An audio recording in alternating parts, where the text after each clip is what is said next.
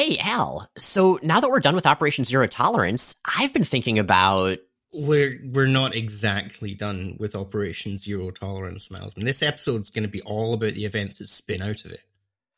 Okay. So now that we're done with comics with the Operation Zero Tolerance logo on their cover, I've been thinking about... About what? About Operation Zero Tolerance.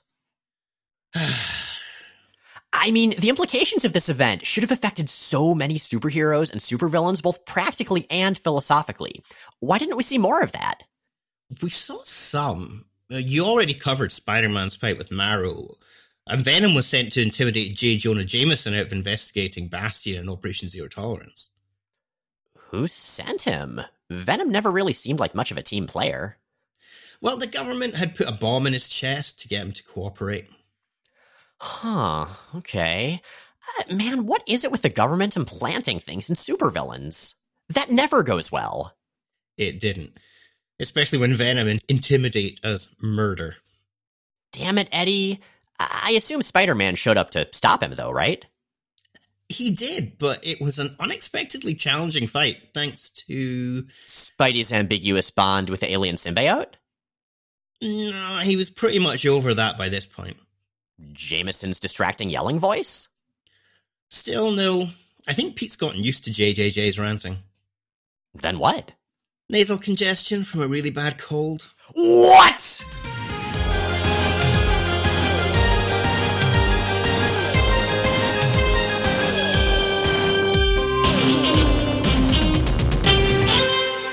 I'm Miles Stokes. And I'm Al Kennedy, filling in for Jay Edidin while he's on parental leave. And we are here to explain the X-Men. Because it's about time someone did. Welcome to episode 397 of Jay and Miles Explain the X-Men, where we walk you through the ins, outs, and retcons of comics' greatest superhero soap opera. And thanks to listener Julian K for that cold open idea. We've done a lot of cold opens, so ideas are always appreciated. And welcome to our first regular episode of the new year. We have specialed our winter, and we are diving right back into continuity. Yeah, we're going to be looking at, well, a Sabretooth special, which is a little bit off the beaten path, but it does actually have some important things for later issues of X-Factor. And then we're going to be looking at those later issues of X-Factor. See how neatly we tie these things together? This is why we are professionals. But before we jump in too far, so if you've listened to the last couple of episodes, listeners, you already know. But if not, Jay is on parental leave right now. He had a kid who, by the way, is doing great. Everything's going really well in that direction. And, you know, he's off preventing that child from having to confront their alternate past self, Kang the Conqueror. So that's keeping Jay pretty occupied. So for right now, me and Al Kennedy from the excellent podcast House to Astonish, we're just going to be keeping on, talking about, you know, Sabretooth being the least trustworthy member of an X-team ever, again. Yeah, if I had a nickel for every time Sabretooth was on an X-team and he then betrayed them and tried to kill them, I'd have 2 nickels, which isn't much, but it's weird it happened twice. So, Al, you and I were talking before the episode, and you had mentioned that you had been a reader of X-Factor in the 90s, right? I was, yeah. I mean, I came on to X-Factor at the time of Executioner's Song because obviously it crossed over into X-Factor, and I'd never read X-Factor before. And it was quite lucky, actually, that those were the issues that I picked up on, because those had that incredible run of Jay Lee guest art, which just blew me away. You know, I was 12 or whatever, and I'd never seen anything like this before. So I was completely knocked to the side by this. And I just stuck with it after that and read it to the end of Peter David's run, read it through, you know, all the stuff with Haven and Multiple Man's Death and all that kind of thing. And then when the team changed over, again, I had a brief stopover with them. I think I dropped the book eventually around issue 120 or so, because whilst I really liked a lot of the characters on the team, I really liked the fact that it was kind of C and D list characters, which really is my absolute favorite thing. It was just not hitting for me anymore. And of course, by that time, I had I found a new comic which I loved, which was X-Man, which, I mean, I'll never say that I had great taste as a teenager. Sometimes we make mistakes. You know, I read most of X-Man as an adult, like in my 30s. And it's true that it didn't quite hit there for me, but I can completely understand how that book would have been amazing for a teenager. The only reason I didn't read it myself is because I had a big comic gap shortly after it started, shortly after the return from the Age of Apocalypse, when Nate Gray was in Earth 616. But like, Nate Gray would be the teenager we all wanted to be. Oh, I desperately wanted to be Nate Gray. Like, I wanted to have that haircut. I mean, now I would just settle for hair, frankly. Just running around wearing net shirts, having every single female character within like 100-mile radius think you're the best thing ever, having so much power that it was actively dangerous to you and no one really understood what it was like. And the way that manifested in practice was that he just had to keep a pack of Kleenex in his pocket just to mop up the little nosebleeds. Apart from that, he seemed fine. Right. That many psychic nosebleeds, though, that can't be healthy. Like, that would really mess up your sinuses. I really worry about Eleven and Stranger Things, because that happens every time. Definitely. She must be perpetually just snotting blood into tissues. Just really disgusting. No, it's not very dignified. It's hard enough being a teenager. But we digress, as we so often do on this show. So we are a little bit past the point that you mentioned, Al, where you stopped reading. So maybe we should talk about what happened previously on X Factor. X Factor is dead. Not really. After breaking away from their government handlers, the formerly government-sponsored mutant team faked their own death and got their Virginia headquarters sealed off as a biohazard site. They faked their own death? Oh, Professor X would be so proud. This new underground iteration of X Factor is actually not so new. Its members are still pretty much the same, for instance. Yeah, you've got Forge, who is their team leader, who is a grumpy technopath, as he has been pretty much entirely since he joined the X-Men. There's longtime X Factor member Polaris, the sometimes possessed Mistress of Magnetism. There's Shard, who is a holographic recreation of a dead future cop sister of Bishop's. And Mystique, the shape-shifting villainous manipulator extraordinaire, there against her will. Talking of people there against their will, Sabretooth. He's also part of the team at the moment. He is a killer with animalistic strength, speed, senses, and savagery. And last, and ideally not least, Wildchild, a more moral but often less interesting version of Sabretooth, here from Alpha Flight. Sabretooth at this point is captive of X Factor. He's got a shock collar on that activates every time he tries to kill anybody he's not supposed to, which is pretty much anybody. He's no stranger to being the captive of an X-team. He was incarcerated by the X-Men for a while before rejecting their psychological treatment and trying to kill them all. But, I mean, surely bloodthirsty lightning can't strike twice. He wouldn't also betray and attack X Factor, would he? We probably don't need to answer that. But we will, starting with Sabretooth Back to Nature #1, Homicidal Tendencies. This issue is written by Jorge Gonzalez, has art by Frank Tarrin, colors by Shannon Blanchard, and letters by Comicraft. So some of this creative team may seem familiar. Jorge Gonzalez, we saw do the Magneto miniseries, the Sabretooth and Mystique miniseries. He's going to do the Maverick ongoing. He also wrote Professor Xavier and the X-Men, which I don't think we've covered that in the show. Al, are you familiar with that series at all? Was that the one that was like, it was part of the 99-cent line? That was, it ran as a kind of companion title to Untold Tales of Spider-Man. I think so. The main thing I remember about it was that it was sort of like a retelling of Silver Age stories, but in a more 90s style. Yeah, that's the one. Yeah. As for Frank Tarrin, this was my first exposure to him. And I remember before the episode, we were talking about really digging his style. I love it. What it really reminds me of is around this point in time, Leonardo Manco was doing some amazing stuff at Marvel. He was doing, I think he'd just come off of doing some fill-in stuff on Cable, even possibly. And he was going on at this stage to do the Deathlock ongoing with Joe Casey writing it, which I think is a really fun book. It doesn't run very long. You can read the whole of the Casey and Manco Deathlock in an afternoon. My favorite thing about it is the fact that the main villain of it is the clown from the Circus of Crime, which of all the people to put up against Deathlock, you'd go a long way through the official handbook before you landed on him, I think. But he's gonna shortly after this go on to do Werewolf by Night for the very short-lived Strange Tales imprint. And he has this wonderfully scratchy, almost Vertigo style, and you don't see a lot of it in Marvel Comics. For real, yeah. It reminded me also a little of Guy Davis's style on BPRD. Like, there's that sketchiness to it, that scratchiness, like you said. But there's also the fact that the characters, they don't look ugly exactly. That's the wrong word. But they look less like airbrushed, glamorous supermodel-y than you generally get in a superhero comic for like every single character. They look more like people with their, more irregular faces and odd, sometimes asymmetrical features and stuff. And that works for a book like this.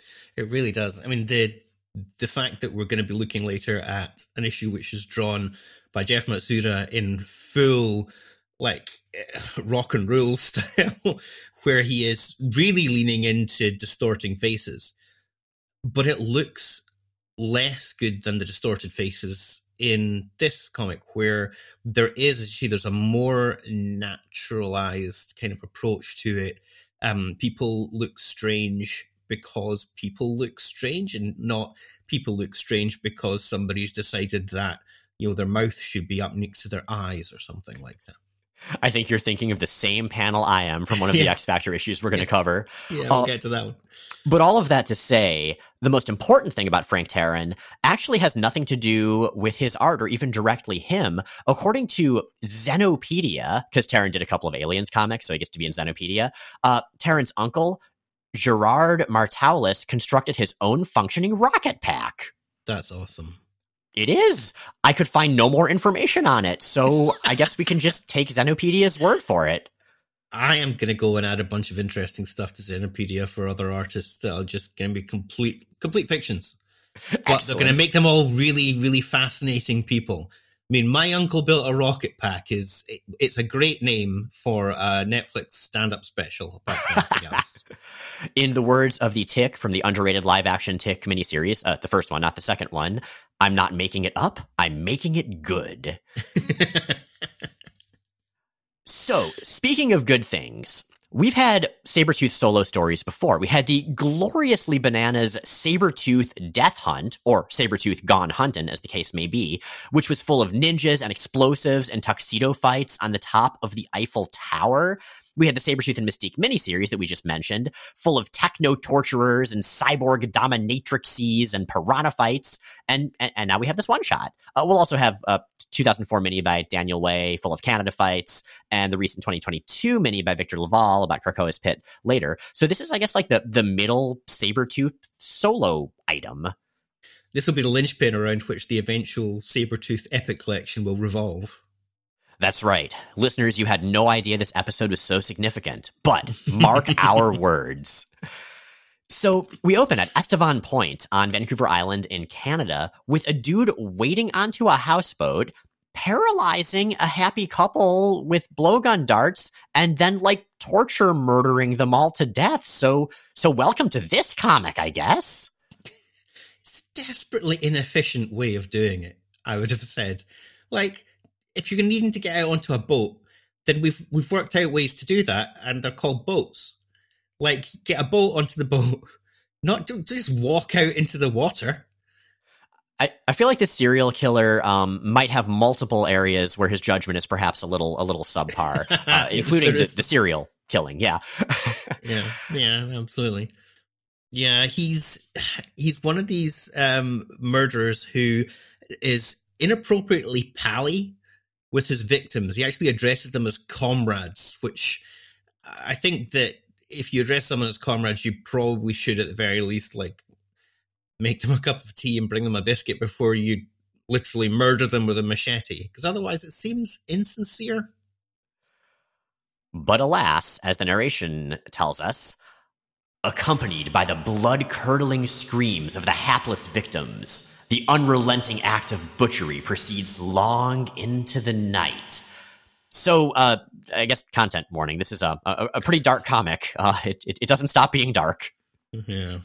Yeah, and we catch up with Sabretooth when he's doing his little wander around underneath the tunnels under the X Factor Falls Edge base, where he is killing time, effectively. Specifically, he's trying to get better at resisting his government-implanted shock collars anti-violence shocks by trying to kill a sewer snake. Okay, I have questions. Question 1, why is there a massive system of sewer catacombs under Falls Edge? Like, is that standard in government bases? It's the first thing they build, is the catacombs. Like, they get the contractors in and they have a look at the architectural plans, and the contractors like, oh, mate, you've not planned for enough catacombs under here. How are you going to have any brave escapes into the night? Yeah, that is not up to code. Like, that is absolutely not the base requirement. Okay, good point. But are there enough snakes in sewers that this plan seems efficient? Like, is that a standard thing in these up to code catacombs, or what? Well, I think it's just the way when you're XP farming, isn't it, really? You wander around this same bit of the world for ages looking for a dozen snakes, and suddenly there's nowhere to be found. It's rough. And, they are carrying around like little bits of armor and money, and it's very confusing. Well, upstairs, Wildchild is on the video phone with Alpha Flight's Puck, his old teammate. Puck here actually looks a lot like Bob Hoskins when he played Mario in the Mario Brothers movie, movie that I will defend. That was literally the first thing I thought when I saw him as well. I was just like, wow, they have really nailed that likeness of Bob Hoskins as Mario. So Bob Hoskins, if you're listening, and if this pivotal Sabretooth comic ever gets adapted, like there's a role for you, man.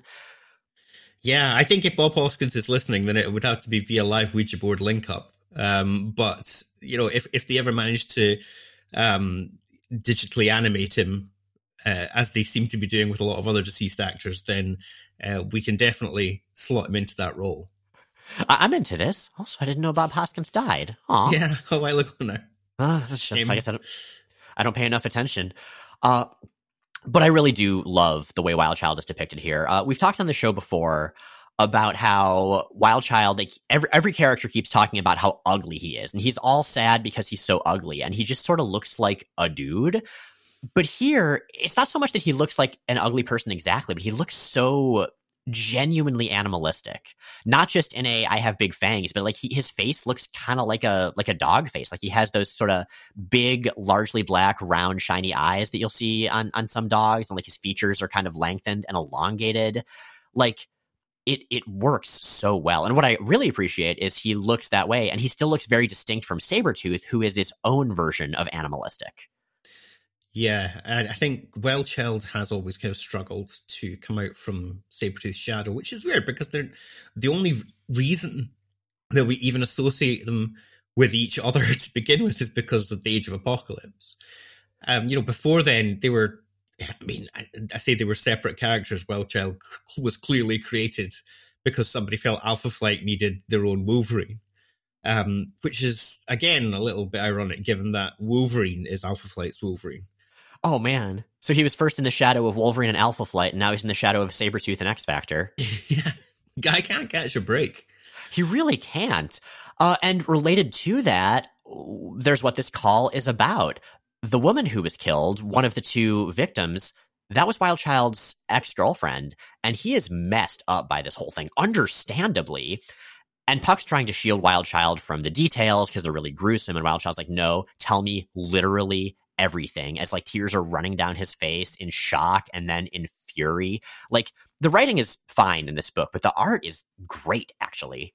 It's really sensational stuff. Like, I was trepidatious going into this because thinking, a Sabretooth one-shot from the mid-90s. Bet this is going to be good. And it turns out, actually, it's pretty good. Right? So, Al, you mentioned having read X-Factor for a while, albeit not up to this point. You got out while you could, which was probably the right call. What's your take on Wildchild? Because he always seemed a weird addition to the team to me. I really like Wildchild. I like Wildchild as a character who, he was always one of those sorts of characters who I only knew from trading cards until the Age of Apocalypse came along, at which point I was like, oh, I've seen this guy before, in like the official handbook of the Marvel Universe or whatever. But he's like a sort of Sabretooth that you can have in your house.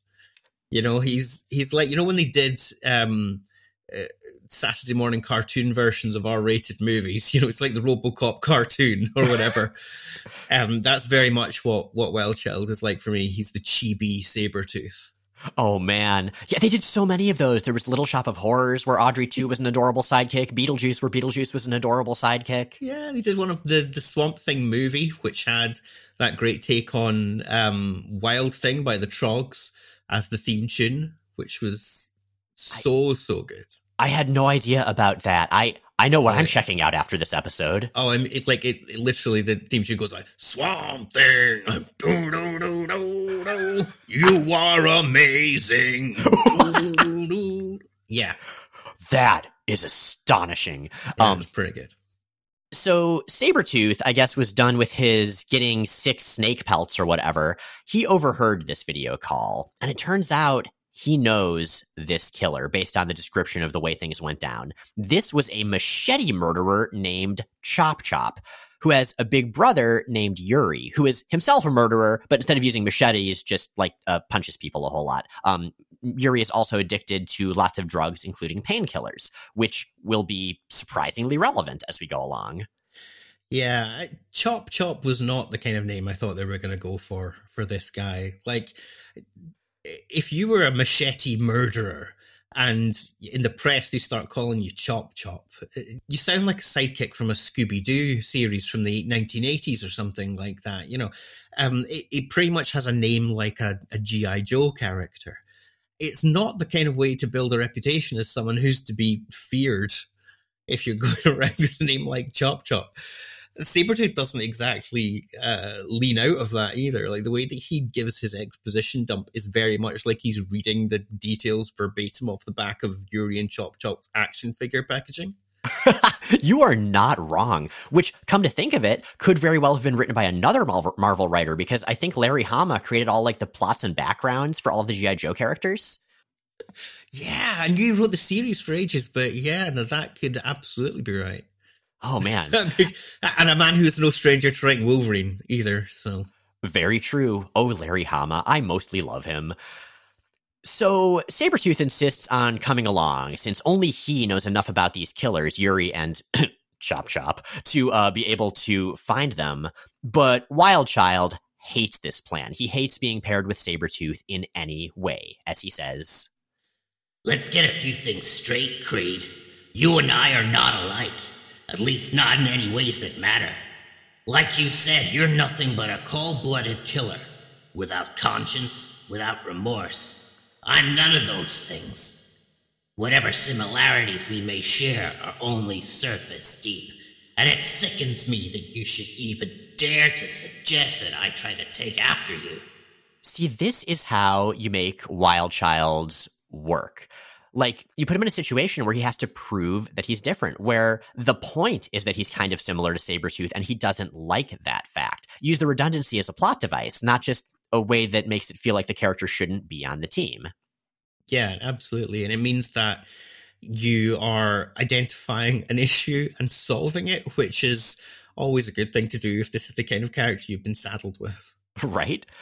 So they do indeed head to the crime scene, and it is gruesome, but like in kind of a visually vague way that I really dug. Like, Terrence textured more than detailed style, it implies more than it shows. So the couch, there are these spattered pink slashes in it, but they're not really detailed. So they just sort of have this implication of this gory murder without needing to show gore.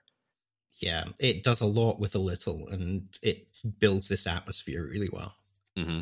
It also helps that Wildchild is just overwhelmed with horror and disgust and has to just run out of the room gagging. Sabretooth doesn't give a shit. He's just analyzing what must have happened. Like, he's got Batman's detective vision in the Arkham games. It's a really cool detail, though. Like, Sabretooth, part of how he reconstructs where the killers must have gone, part of how he tracks them, is he finds the DNA of Yuri under the fingernails of another corpse they find, like a dock worker who was murdered by Yuri while Chop Chop was chop chopping. And so, yeah, I like that they're leaning into the fact that these are both characters who are trackers. So, like, of course, that is heavy in the plot's progression. Yeah, they do then get in their car and drive to wherever they're going next, which, like, obviously they're not going to walk along with their noses on the ground, but it is quite funny. They're just like, I picked up his scent. Let's get in the Jeep.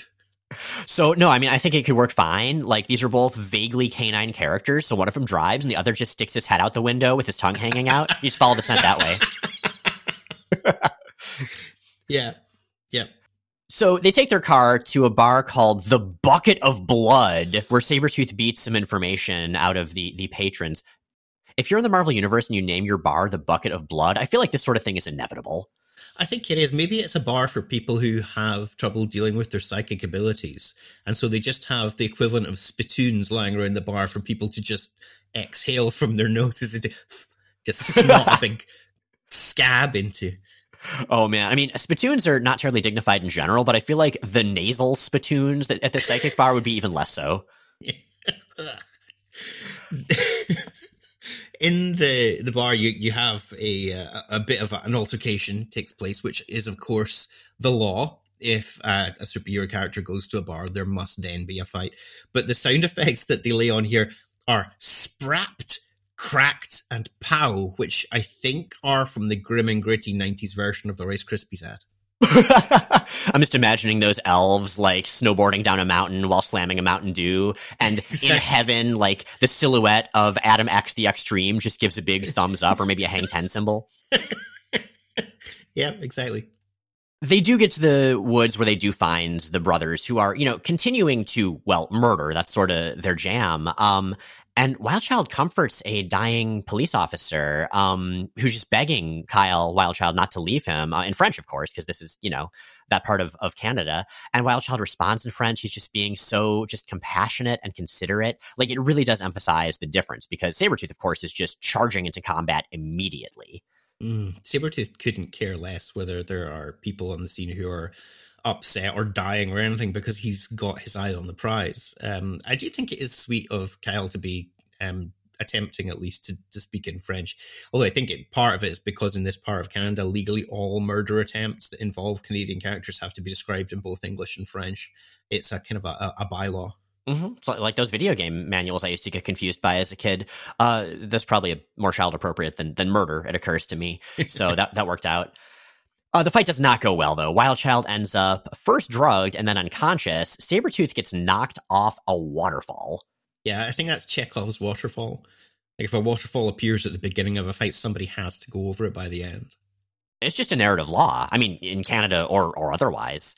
And Sabretooth is found by Liesl, the sister of Lori, the woman who was killed. She'd actually chased the killers off with gunfire as our heroes were getting their asses kicked. And there's an interesting scene here as Sabretooth cautions her not to go down the path of revenge, of, doing the eye for an eye thing. And she's like, dude, you're saying this? Yeah, when she's coming out with an admonition against Sabretooth to not be heading down a murder path, and he's telling her not to head down a murder path, there is an element of pot and kettle to it. But I mean, he has a good comeback to that, of course. Don't you concern yourself with me, honey. I don't matter none. I'm already damned. And the less you know about me, the better. I think that really is quite illuminating as to what Sabretooth is like. Sabretooth has this self-loathing, which manifests, amongst other ways, as seeing himself as not being worth the effort of trying to save him. Yeah, it seems like he figures he's already, there's no innocence left to destroy. He's already going to have a bad end. So, like, it almost seems like he's trying to do some of the bad necessary things so other people don't have to. And I mean, also, he just wants to murder a lot of people because he's Sabretooth. But, like, that seems to be kind of the almost moral veneer to why he does things the way he does them. Absolutely. It's very much the kind of Sauron panel from that Spider-Man in the X-Men comic where I don't want to cure cancer, I want to disembowel people. Yep, exactly. So our heroes, including Kyle, who wakes up and follows the scent of the other characters, they head to the slaughterhouse that the brothers Yuri and Chop Chop are holed up in because because of course they are. Yeah, an abandoned slaughterhouse, no less. I mean, I would like very much to think that they were trying to find somewhere really on brand to hide out, and in the process of finding an abandoned slaughterhouse, they skipped over like a double tree, an IKEA, and an Apple store. Although it occurs to me, an IKEA would actually be an amazing setting for like a superhero, supervillain, cat and mouse story. Like, that would be great. You'd have to call the story like Murder, and it'd have to be spelled MURDR with umlaut over the U. Any given Marvel writer, if you're listening, you can have that one for free. And Lysol does indeed try to shoot Yuri in the back with her rifle. Sabretooth knocks the shot wide, and she sobs in relief, realizing she almost ended somebody's life. She almost killed someone. And there's kind of the implication here that Sabretooth was correct, that the innocent should stay innocent. Like, this story, I think it's kind of about Wild Child being on the edge, being, you know, a person who could fall either into the side of revenge and bloodthirst, or the side of more ethics and morality and forgiveness. And it almost seems like if Sabretooth is kind of the example on one end of that spectrum, the murder end, then Lysol is on the other. Like, it kind of reminds me of a Daredevil story I remember reading a while back, where Spider-Man and the Punisher were used as those respective poles, and Daredevil had to kind of decide whether he was going to go more in one direction or the other. It works. I think it also turns Lysol into a much less interesting, much less textured character than she might have been, because really she just exists to kind of be that foil. Yeah, she's essentially the little cartoon angel on Wild Child's shoulder, and Sabretooth's little cartoon devil on the other shoulder. There's not a massive amount of depth to be had in those roles. But, you know, for a one-shot, maybe that's fine. I think if I have an objection, it's just that of the two female characters in this story, like, neither really gets much in the way of agency. And with this few characters, maybe that's okay, but it's still, I don't know, rubbed me the wrong way a little. Mm. Yeah, given that it's a kind of negative buddy story between Wild Child and Sabretooth, it kind of, I mean, the villains don't really get much fleshing out either, but the only two characters that get any kind of depth to them in this are Wild Child and Sabretooth. But that doesn't take away from the fact that this is a very bloodthirsty story in which there are two women, one of whom dies and one of whom cries. Yeah, pretty much. Well said. Well, Sabretooth steals some of the many painkiller pills that he knocks out of Yuri's hand, and sure enough, after he just crams them in his mouth, doesn't even need to tilt his head back and drink a glass of water, that's enough to get him through the shock collar zaps. He can kill again! Yay! Everybody's happy, dancing in the street. Sabretooth is able to murder again. Standing over Yuri's mangled corpse, a satiated Sabretooth lets the euphoria sweep over him, reveling in a perverted form of ecstasy. The question does come up, though. If he could have gotten through the shock collar just by necking a pack of Anadin, then why exactly was he bothering titting about in the sewers with a bunch of snakes and like up to his knees in water? I think he had to complete that quest for the quest giver to give him the next quest, which was to find a bunch of drugs from a serial killer. Yeah, there is that. I mean, it's all going to be fine until he has to do the racing missions. Ugh, man. Oh, those are so frustrating. The worst part. Any sort of redemptive arc Victor could have had, like, is just dashed as he learns to hate humanity even more because of that. Meanwhile, Wild Child does successfully save Lysol from Chop Chop's Chop Chopping, and then he barely stops himself from beating Chop Chop to death as he holds him down. Sabretooth is all about this, of course. He is delighted that Wild Child is getting more violent. Wild Child, though, does manage to pull back at the last minute, saying, I don't care what you think of me. I refuse to stoop to your depths of depravity. And I swear by all that's holy, I won't let you goad me into becoming something I'm not, so stay out of this. Chop Chop's mine, and I'm bringing him in alive. Or at least that's the goal, because as Chop Chop runs away, he trips and impales himself on a meat hook, and that's that. It's real sad trombone stuff. Womp womp, indeed. Sabretooth has just beaten Yuri to death, cuz. There's an interesting parallel in the art here as well, because you have on the same page Chop Chop leaping and Kyle reaching out, and they're both in exactly the same pose, but one of them is effectively reaching up to something better, and one of them is reaching as they fall. And they choose different paths. They meet different fates. They're both combating savage urges. One of them is choosing to lean into it. One of them is choosing to deny it. And I think there's a deliberate parallel being drawn here by Terran and the art. That is a really excellent point. Yeah.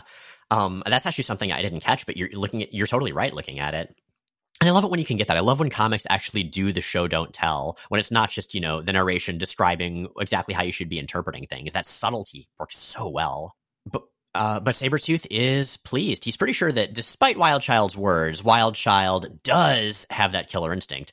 What he's even more pleased by is the fact that he kept a bunch of Yuri's magic painkiller pills. Yeah, this is one of those stories where an incredibly important plot element is set up in some completely random issue of something that's totally unrelated. It's very much like at the end of Secret Invasion, where it's difficult to work out how on earth they managed to defeat the Skrulls unless you went and read the issue of Deadpool, in which Deadpool goes and gets the magic Skrull killie rifle, which then gets used by Norman Osborn. It's like, what? Why did you bury that extremely important plot point in this tie-in, the comedy tie-in with the comedy character? But anyway. Mm-hmm. Yeah, no, it very much is a gotta catch 'em all comics readers philosophy, which is a little frustrating at times. Like, at least give us a caption, editors. Come on. At least give us a see the now classic, whatever number, whatever. But that brings us to X Factor number 136, Nothing Lasts Forever. And this issue is written by Howard Mackie. It's penciled by Jeff Matsuda with inks by Art Tiber. It's colored by Glynis Oliver and letters are by Richard Starkins and Comicraft. Now, we said at the beginning that we were done with Operation Zero Tolerance, and I promise that we are. But this is sort of related. It's kind of an outro.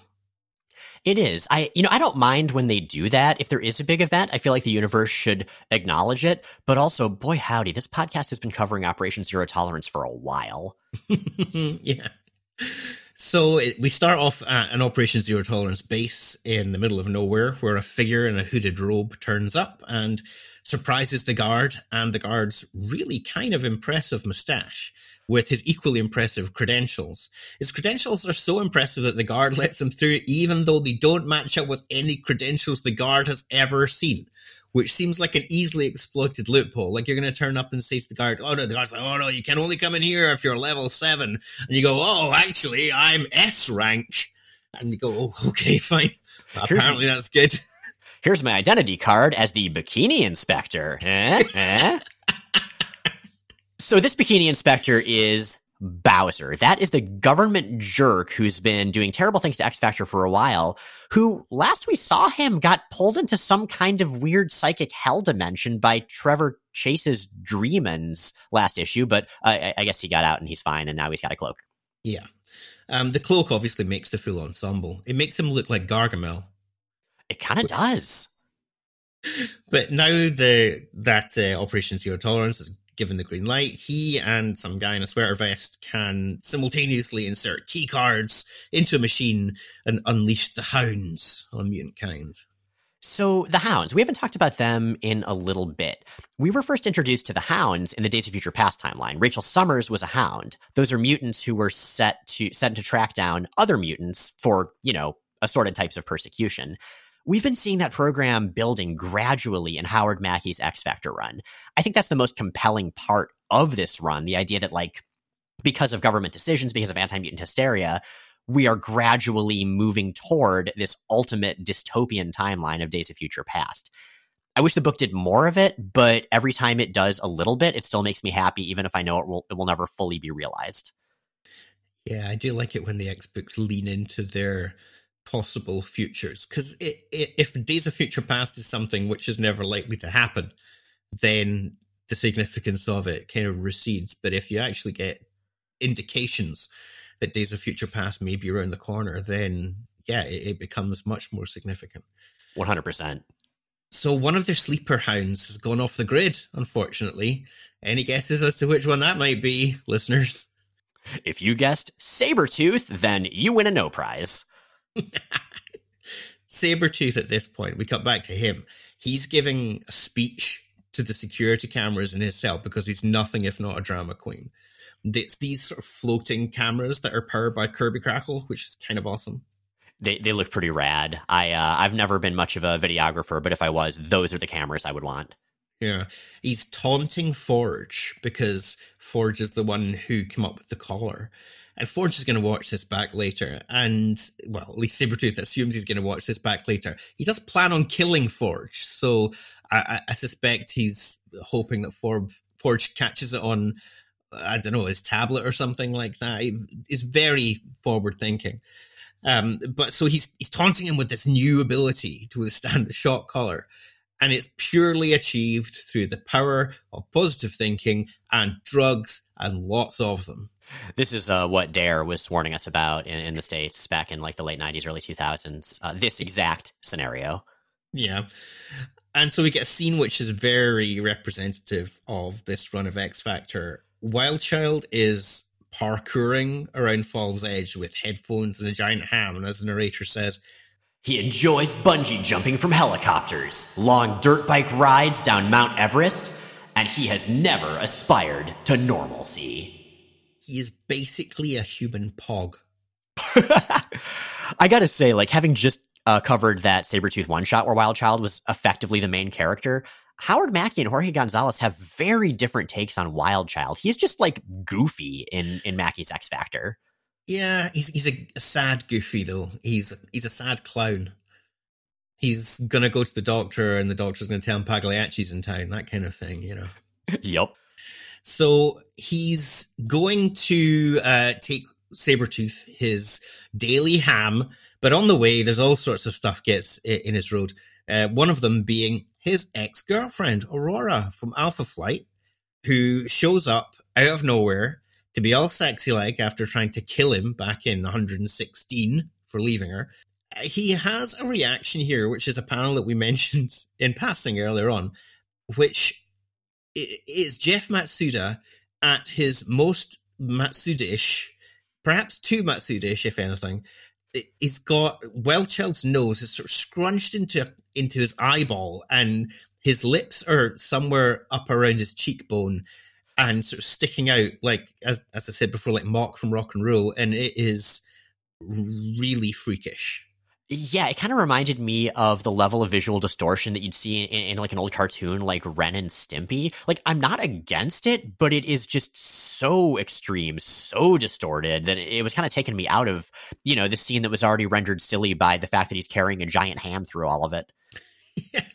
I mean, maybe that is just Wildchild. Everything about him is extreme, including where his mouth is. But it comes down to Mystique in the next panel saying that she's sorry Wildchild is so ugly, because it turns out it's not Aurora, it's Mystique. In disguise. Yep. What a dick. She does that common Mystique trick, and then another one of her common Mystique tricks, which is making out with Forge. This book has been really leaning into the tension between them. And that's tension that doesn't come out of nowhere. I mean, Destiny sort of predicted it, like a decade before, back in Claremont's run. So I appreciate that that's still a thing. I appreciate that it's still sort of progressing. It's desperately insensitive of Forge to do it. Like, Wildchild is literally still there. And he's just locking lips with the person who's just yelled at Wildchild about being ugly. And Forge has absolutely zero sense of team morale whatsoever. Like, I'm half expecting him to shoot someone with a power-removing gun on his way to lunch. This is not the first time this podcast has mentioned that X Factor could really do with any sort of HR department. So at the same time as this is going on, Polaris and Shard are training. And one of them blasts the other through the wall because X Factor. I really like this scene. The two have kind of a heart-to-heart in the immediate aftermath of their wall crashy fight. Like, Lorna's talking about hiding her depression, really wanting to live for herself now, and Shard's being super responsive, asking questions, reflectively listening. Shard's talking about missing having a real body and, like, maybe being interested in Wildchild. She's got other stuff to do. Like, it's nice seeing this kind of friendship. This is a lot of what I come to X books for, is not just all the punching and explosions and anti-mutant hysteria and even the metaphor, But it's that sense of camaraderie. It's that sense of friendship of any two characters just having their own unique dynamic between the two of them. It's nice to see here. Yeah, absolutely. And Shard's an interesting character because Shard is part of a trend in the 90s for hologram characters. I'm pretty sure that at a certain point, some American sci-fi TV writer saw an episode of Red Dwarf and decided that they needed hologram characters. And so it ran all the way through things like Andromeda and stuff like that as well. Shard is walking along, mopping her forehead with a towel at the same time as she's saying that she doesn't need to shower because she doesn't sweat. Which, I mean, she's really doing her best to fit in. It's skeuomorphism. It's like how in macOS the calendar app had kind of this faux leather border, like on the menu bar and stuff. You know, it's you want to visually emulate the thing that you are replacing the functionality of. I can only assume. Sabretooth, it turns out, has broken out of his collar by this point and starts hunting down each member of X Factor one at a time. He takes out Wildchild. Wildchild comes into his cell with a ham. He then takes out Polaris and taunts her about being too goody two-shoes after their shared history in the Marauders when she was Malice. He swipes through Shard and discorporates her. And then he takes out Forge and Mystique, who are still kissing. How long have they been smooching for? This is like a 10-minute kiss at a minimum. I mean, when you have that much tension, when you have tension for literally a decade of comics, it's gonna take a while to kind of, work your way through that. Yeah, I suppose. But he takes the mickey out of them for not realizing that he was a sleeper agent. And then as he finishes up the fight with Wildchild, who comes back for a second shot. In a different time, a different world, you and me could have made one heck of a good team. And as he goes to leave, Victor obliquely threatens Trevor Chase, who we mentioned earlier, and that's Destiny's creepy grandson. And that's been a kind of a dangling plot thread for a few issues, and we're going to pick up on that next issue. And Val Cooper, at this exact moment, is just arriving in her car. She drove there as soon as she possibly could when she learned about Sabretooth's activation. She tried to phone, but because of various things, including weather and technology and magic and narrative convenience, it was something she just was not able to do. She wasn't able to get through, and so she was too late. She gets back and finds the team in a pile covered in blood, maybe dead, under a blood-scrawled note that reads, "Welcome home, Val. The hounds are loose." And that takes us to X Factor number 137. It was a dark and stormy night. This issue is written by Howard Mackey, penciled by Andy Smith, inked by Art Thibert, colored by Kevin Summers, and lettered by Richard Starkings and Comicraft and Colia Fuchs. And we open in a hospital near Washington, D.C., where the quiet of the night is shattered by a bunch of very pouched government agents, like you do, bringing in some very badly wounded mutants.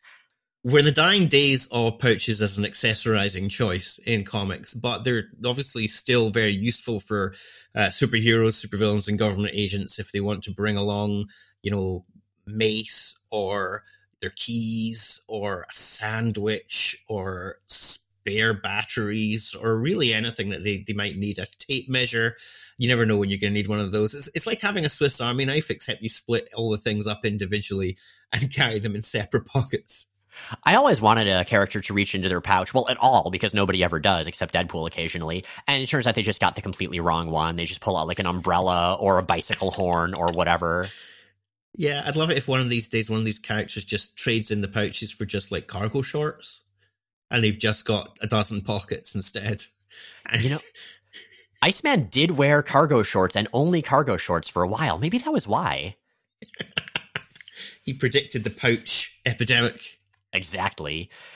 So these near corpses are brought in by Val Cooper, of course. She did the best she could when she showed up. And by a character we haven't met before. This is Major Edmund Atkinson. That's Val Cooper's ex-husband. This is his first appearance. He looks kind of like a younger G.W. Bridge, and he's just a really good guy. He's just a character who we get an immediate good impression of, and that does not change. He comes in and immediately decides he's going to do Val a solid, which is a good way to endear him to the readers, I think. Very much so. If you're going to be an emissary of the government in a book where it's been well established that the government is kind of shady, then you need to have that character instantly align themselves with the heroes. Mm-hmm. Very much so. As for the other heroes, we got to talk about their appearances. We mentioned they were all beaten up and bloody and stuff. And indeed, their costumes have been almost entirely shredded, except for, the important parts. But what kind of struck me, I don't even know how to describe this. Like, both Polaris and Mystique, the two female members of the team who were not discorporated as holograms, they have these, like, bandage bras, almost. I don't know how that would really work medically. It's like somebody was going for one of those sexy mummy Halloween costumes. I don't know. I guess just, like, splash yourself randomly with a drink. The bandages are so haphazardly applied. It's very much like how I wrap my Christmas presents, frankly. Yes, same. I'm really bad at that. Silly outfits aside, like, this is not good. These characters are severely injured. Forge, being a decent leader at this point at least, demands that the rest of the team be treated before him, gets on Val's case about why she let the government put Sabretooth on the team, and then his heart stops. And the various doctors do their best to keep him and everybody else alive. Shard, like we said, is just gone. Like, she got depixelated, which is a term I love, and has not been able to come back. Al, like you alluded to, apparently Sabretooth managed to slash her extra good, I guess. I don't know. It's unclear. It is a bit weird. Like, Shard's hologrammatic nature and how it works isn't totally clear, because she can obviously interact physically with objects and with people, unless we're to believe that she was manifesting a holographic towel earlier on. But Sabretooth can swipe straight through her like she's a ghost. I mean, I don't know whether that is... he's able to slash her so hard that she discorporates, like she's held together with some kind of optical surface tension or something. Yeah, I don't know. I suspect this will be explained at least a little bit. Like, the series isn't over yet. I'm pretty sure Shard comes back. This is not an era that I'm super familiar with, so I don't actually remember. Yeah, I think she turns up again and brings various members of Xavier's underground enforcers with her in just a few issues' time. Oh, right. Yeah, I'd forgotten about that. Classic characters for the ages. So Edmund comes in to comfort Val, and it tells her that she had no choice but to follow orders. Yeah, you and me, Ed, the good little soldiers, always put our orders and our jobs before everything. That's why our marriage never stood a chance. And now look at us. Do you know how much trouble we're both in? And Ed is incredibly comforting and also incredibly competent. He promises that he and his men will protect X-Factor. And by the way, there was nothing wrong with our marriage. We just had different career tracks. Thanks, Ed. I really need you here.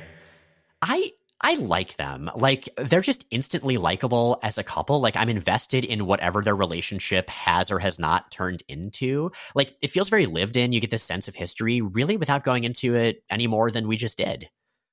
Yeah, I really like him as a character. And it's a shame that he's not a character that's really shown up as much of a central feature of Val Cooper's life since then. It's true. Mystique doesn't buy any of this, though. She is furious at Val Cooper for, like, a lot of reasons. You always came across as the good girl, and here you are just as cold as me. You let that psycho Creed be thrown in with these pathetic little lambs, and now you're going to hang around feigning guilt for all you've done. We've had our criticisms of Howard Mackey's writing, but sometimes he really does get these characters. And Mystique is not wrong. I mean, she's not being particularly sensitive at this point in time, but apart from the fact she's kind of taking sniping broadsides at Val, she's kind of right. I mean, Val did follow orders to put Sabretooth on the team, and even now she's saying she doesn't know why she did it. And Mystique outright tells Val, listen, if you let these doctors fix me up, I am coming back for you. I'm getting my revenge on you. And this whole thing is just so tense. Ed's soldiers are sworn to secrecy, and the bad storm outside is going to slow down any aerial pursuit by the government or Operation Zero Tolerance. But they're going to be found. The Hounds are going to find them. OZT's troops are going to find them. Something's going to happen. And sure enough, the storm starts to break, and those government troops approach. And Val orders Ed to withdraw his men. She doesn't want any more blood on her hands. Ed, of course, says, well, okay, but I'm staying with you. Yeah, I mean, Ed has clearly been watching Val, and he knows from Val's entire career to date that going against his government-issued instructions will have really little to no long-term effect on his career prospects. It's true. It's true. Bowser, at this point, has doffed his cloak and has gone with a bunch of troops to Falls Edge, X Factor's base. And there he gets a call. It's Val Cooper saying, hey, I want to turn myself in. Come meet me at this hospital. At that point, though, Val's backup shows. She sent the troops away, yes, but she figured she would obliquely call for help.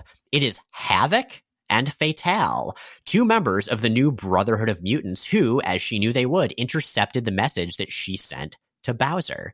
So Havoc, of course, is a longtime member of X Factor. He was on it for most of its post-Original 5 X-Men incarnation. Now he's leading a team of quasi-villains, may or may not be semi-brainwashed. We'll get to all that. And here he is, along with Fatale, the only member of the Brotherhood that most people remember, except for Dark Beast. Yeah, although I have to also point out as a former X-Man reader that X-Man was, very briefly, also a member of the Brotherhood for, I think, about 10 pages. Yep, and it didn't go well. They tried to kill him at the end, and then some sexy ladies found him, as I recall. Yeah. It's always the way with X-Men. You can't turn round without bumping into sexy ladies. Who all love this shirtless teenager.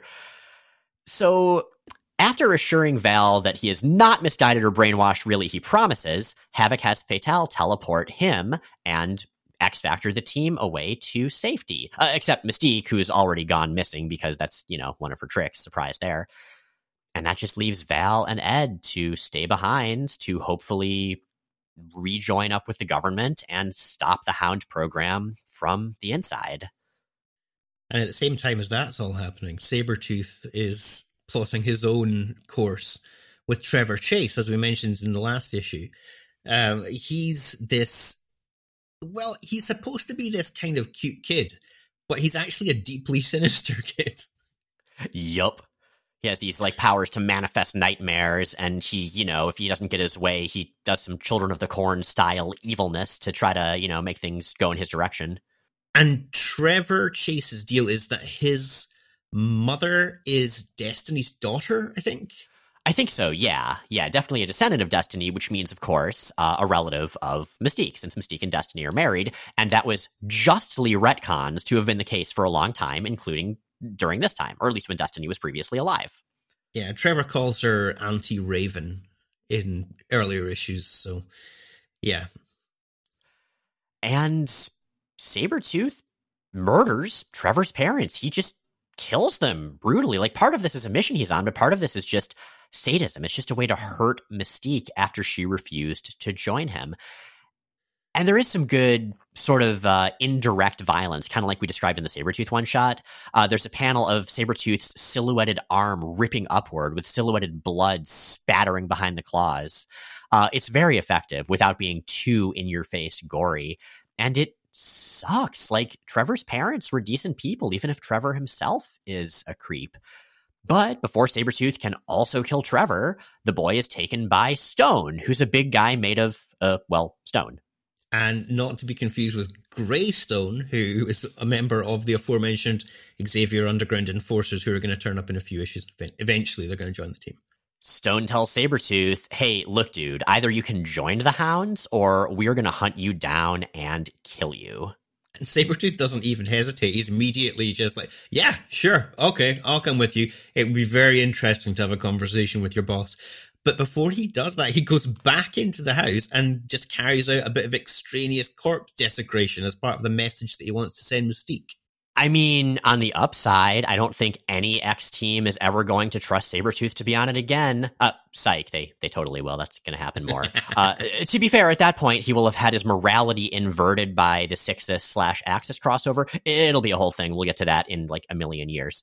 So there we go. We are back with X Factor. We've checked in on them sort of during Operation Zero Tolerance, which they only obliquely interact with. And we're getting ever closer to the end of that series. We actually don't have all that many issues left of it. Yeah, I think it run to 150 or something along those lines. 149, weirdly. Strange place to stop it. That's so bizarre. I can only imagine that they'd run out of foil in the Marvel offices, and so they were like, well, we can't do 150 issues of X Factor. It'll bankrupt us again. Oh, it's like giving an employee only enough hours so that they can't get benefits. Exactly. If they were to do 150 issues of X Factor, they'd be able to take an hour for lunch instead of 30 minutes. Damn it, Marvel. Well, we have questions about that, and listeners, you have questions as well. So GPack3 asks on Tumblr, so I know Bastion is what happened to Nimrod after he went into the Siege Perilous, but which Nimrod? Is it the same one that Orcus built, or is it the one that Forge built in an alternate future in the Academy X story? Or are those the same Nimrod? That is an excellent question because, yes, this part is confusing. So the way I look at it, there are basically two Nimrods, or maybe 2.5, I'll get to that. So the first one is the one we've seen the most of. That's the one from Earth 811, the Days of Future Past Future. That's the one who followed Rachel Summers when she went back in time to figure out why her timeline wasn't fixed after Senator Kelly's assassination was prevented in the Days of Future Past storyline. He was the one that fought the Hellfire Club, fought the X-Men a bunch, the main one.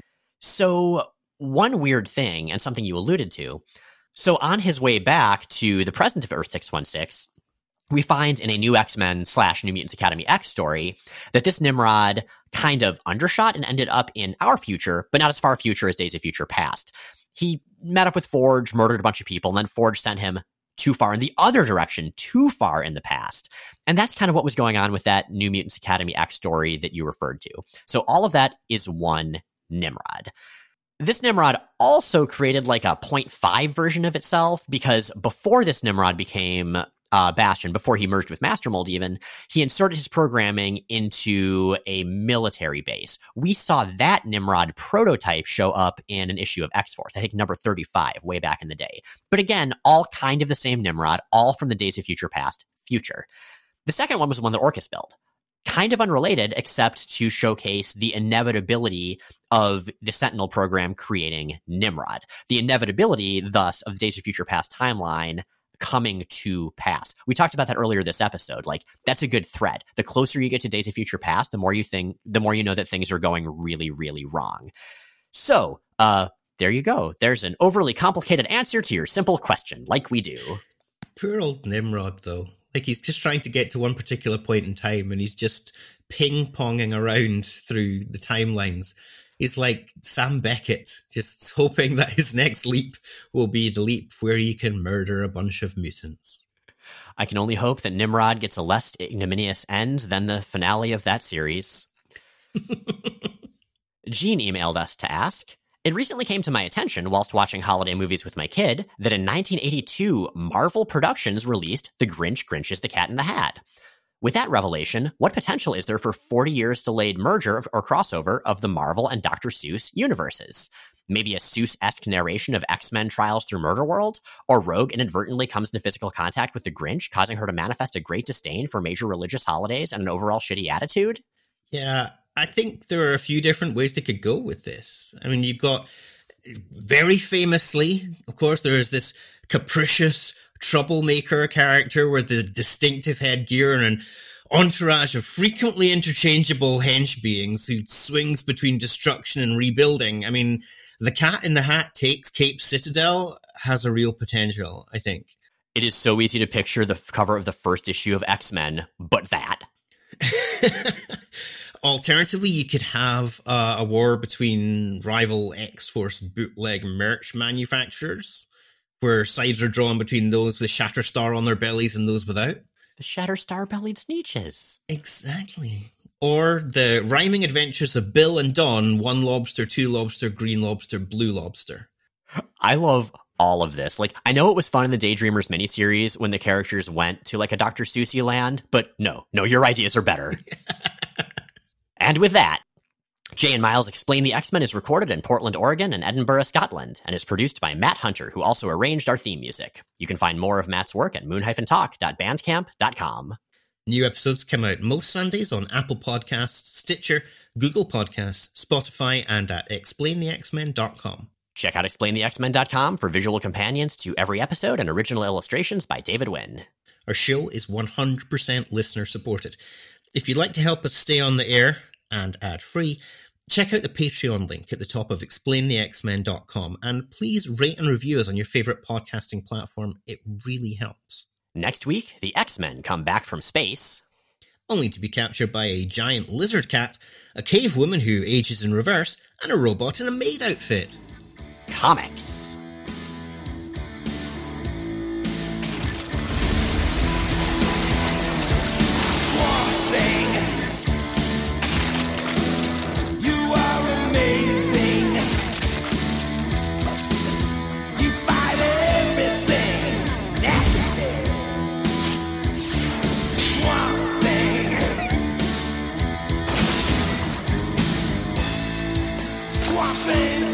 Earth really needs you.